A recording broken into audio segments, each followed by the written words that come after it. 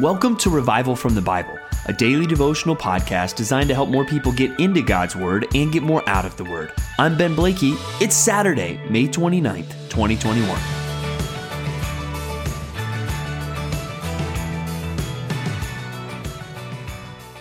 Well, today we come across really one of the saddest chapters in the Bible. And even just as we think about it that way, we might be tempted to think, well, then let's just skip it. But that's not what we're going to do, and that's not what we should do, because God has put things in the Bible that aren't necessarily fun to read, but sometimes serious, sobering things so that we might learn. We've seen already, as we looked at 1 Corinthians 10, or as we've looked at Romans 15, and been reminded that these things that have happened, these things that have been written down in the Old Testament even, have been written for our instruction, that we might learn. So today, even though it's a sad story in a sad chapter, God wants us to learn from it so that we might not make the same mistake and that we might not suffer the same consequences as a result. And the chapter that I'm talking about is 2 Samuel chapter 11. Today we're going to look at 2 Samuel chapters 11 and 12. And if you've noticed, 2 Samuel so far has been going really well. Right? David finally becomes king, and his kingdom is established, and the ark is brought back to Jerusalem, and David is having victory over his enemies. He's showing kindness to Mephibosheth. But the rest of 2 Samuel is going to have a very different feel. It's going to be returned to something that feels more like a struggle and lots of pain. And that is all going to shift with what happens in 2 Samuel chapter 11. And it tells a familiar story. It tells the story of David and Bathsheba. And you're probably familiar with the basics of the story. David, he goes out on his roof and he sees a beautiful woman bathing, and he goes and has that woman brought to him, and he commits adultery with this woman who was married. And then we see what pretty much always happens with sexual sin. It needs to be covered up. And that's why even God, in his sovereignty, he allowed this adulterous relationship to result in a pregnancy. That Bathsheba was now pregnant with a child. And so David tries to use deception and tries to cover it up here. And that's a lot of what we read with the interactions of him and Uriah. He's trying to get Uriah to sleep with his wife so that, hey, when she's pregnant, no one will be any wiser and the sin can be covered up. But God really uses even the integrity of Uriah to keep that from happening. So now David has to go to cover up his sin, not just to deception, but to murder. And he really sets up the battle and instructs Joab to do this, to set up the battle in such a way that Uriah will be killed. And so we see David commit adultery, we see the deception trying to cover it up, and ultimately we see murder. And this is a very sad chapter, and it should remind all of us, I think even in particular, of the potentially devastating consequences of sexual sin. That sexual sin promises so much pleasure, but really ends up delivering so much pain. And we're going to be seeing that pain pretty much for the rest of the book of 2 Samuel. And we start to see it even in our reading today, because then 2 Samuel chapter 12 really gets into the follow-up. And the prophet Nathan, who we've already seen interacting with David, he comes to David and confronts him about this sin. And he tells him this story of, a rich man and then a poor man, and the poor man just had one little ewe lamb, and the rich man comes in and takes this lamb away from that man. And David gets so upset by the story that he says, that guy ought to die. Well, this is when Nathan famously says, "You are the man." Now, most of us guys, I think when someone says, "Hey, you the man," we appreciate that. Not so much in this case. When Nathan says to David, "Hey, you the man," he's not saying it in a positive way. He's saying, you are this wicked person in this story that I have just told you. And so we think about the dangers of sexual sin. And we're going to see that then in the consequences that Nathan is going to describe. But I think we also see some of the ways of really preventing it. And David is pictured as the rich man in that parable of Nathan, not just so it can be the setup, right? But Nathan's really trying to point out even to David, hey, God has been really good to you. And look how Nathan kind of starts the rebuke. You are the man. Thus says the Lord, the God of Israel. I anointed you king over Israel, and I delivered you out of the hand of Saul. And I gave you your master's house and your master's wives into your arms, and gave you the house of Israel and of Judah. And if this were too little, I would add to you much more. Why have you despised the word of the Lord to do what is evil in his sight? And there we see God starts by reminding him, David, haven't I been really good to you? And that's something we've got to keep in our mind as we fight against temptation, is we need to look to the goodness of God. Often we are most prone to temptation when we are doubting God's goodness or when we are forgetting the good things that God has done for us. That's when we start to focus more on our desires or even what we think that we deserve. And we don't know exactly what David was thinking when this happened, but clearly Nathan rebukes him by reminding him, has not God been good to you? So if you want to fight against temptation, focus on how God has been good to you. And may that be something that fuels you in this fight against temptation, but also look at the devastating consequences.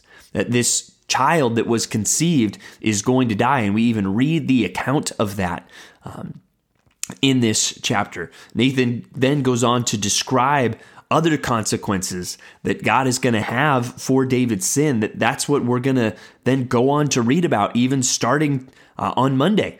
As we go through these different chapters in the rest of this book, we're going to see even the consequences of David's sin manifesting itself in the next generation. And that should be a warning for us that the consequences of sexual sin might not just be for you, but they can have devastating effects on the next generation as well. And so as we read this very sad chapter, we need to do more than just, oh man, that's a sad chapter. I'm going to move on to Psalms or something like that. No, we need to heed the warning and know that, hey, we're going to continue to read some sad chapters, but the turning point was chapter 11, when David gives into that temptation. That changed a lot about his life. And so I hope all of this arms you as you will face temptation, that you're reminded, no, God has been so good to me. And even though especially sexual sin promises pleasure, look at this. All it does is bring pain, and I don't want that. Even in all of this, though, we do see a hint of God's mercy in this, that even though the son that was conceived in adultery with Bathsheba ends up dying, that Bathsheba then has another son with David, and his name is Solomon, and he does go on to be the king. And so there may be some of you listening that you're thinking through this chapter and you're saying, well, hey, it's too late because yes, I want to fight against temptation in the future, but there's ways in the past that I have failed and I maybe am still reaping some of the consequences of my sin. And one thing we know is we even think of Psalms like Psalm 32 or Psalm 51. There is forgiveness from God for sin. But even as there are consequences, like we will see with the life of David, even in the midst of those consequences, God can restore, God can still bring good things. And I hope that encourages you that, hey, some of this that you're reading today doesn't just arm you for temptation with the future, it really brings up guilt from the past. And again, look to God, make sure that sin is repented of and confessed, but trust that even in the midst of pain that could still be a consequence of that sin, God can do good and God can restore. Let's move on now to kind of a very different topic as we go back to 1 Corinthians chapter 12.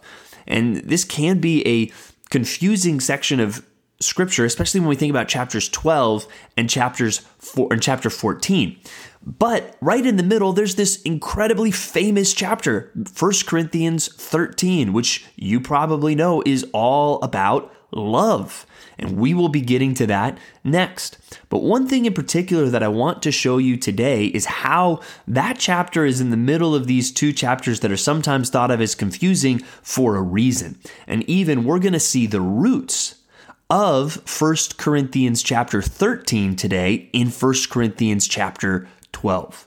And in our reading today, 1 Corinthians 12 through 31, we see the rather famous analogy of the body used to describe the church. And we've already seen that this chapter is talking about spiritual gifts, and one point it is making is that there's a variety of gifts, there's a variety of activities, there's a variety of service. Different people in the body of Christ are doing different things for the common good.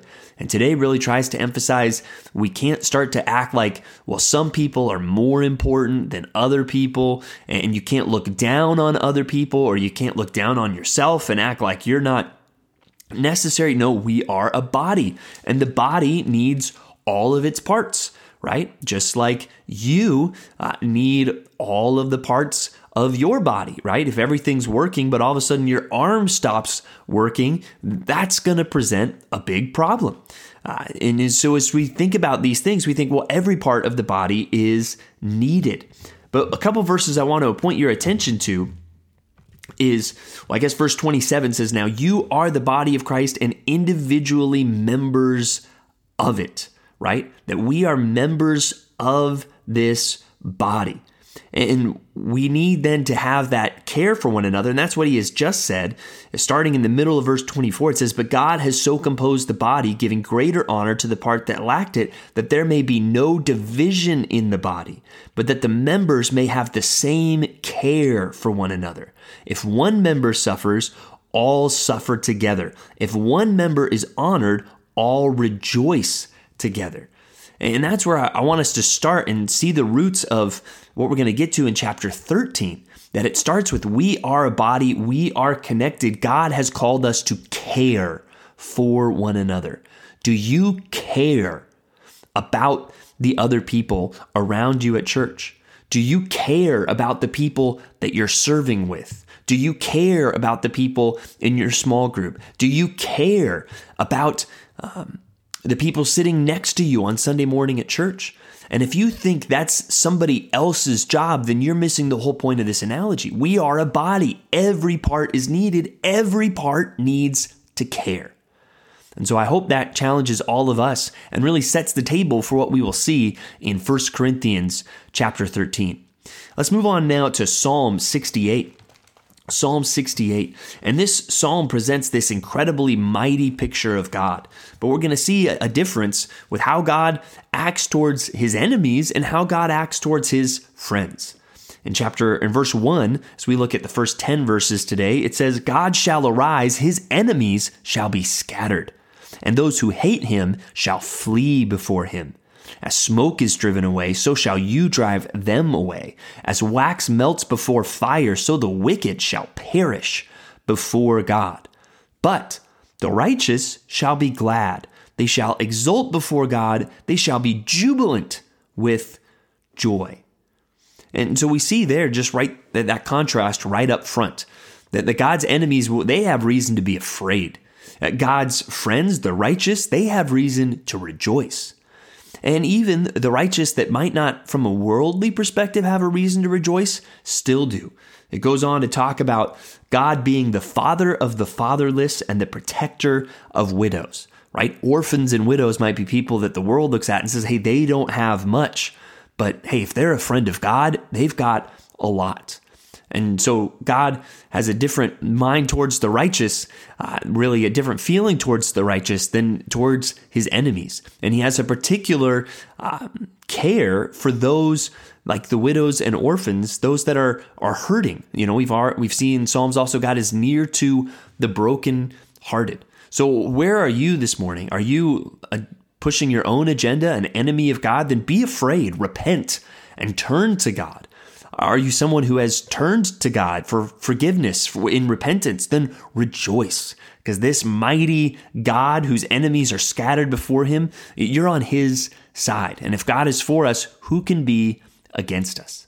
Finally, we look at Mark chapter 12, and Jesus uses this analogy of a vineyard, and it's very clear what he is doing. He is rebuking the religious leaders of the day, and it even says they understood that he was telling this parable about them. And we think of tragic stories like the one we looked at in 2 Samuel. Well, Jesus tells a pretty sad parable where the son of this vineyard owner is killed by the people that are supposed to be taking care of the vineyard. But let's remind ourselves how God used that for good.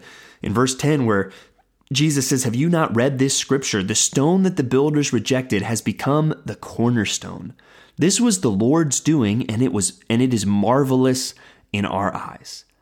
God has used this rejection of Jesus to bring salvation to the world. And let that be marvelous in our eyes. So let's look to God today. Let's rejoice in the gospel that Jesus Christ died for our sins, and all of the tragedy around him is for our good. And let's also learn from this tragedy that we see in the life of David. And may it help us guard our hearts and guard our lives from temptation as well.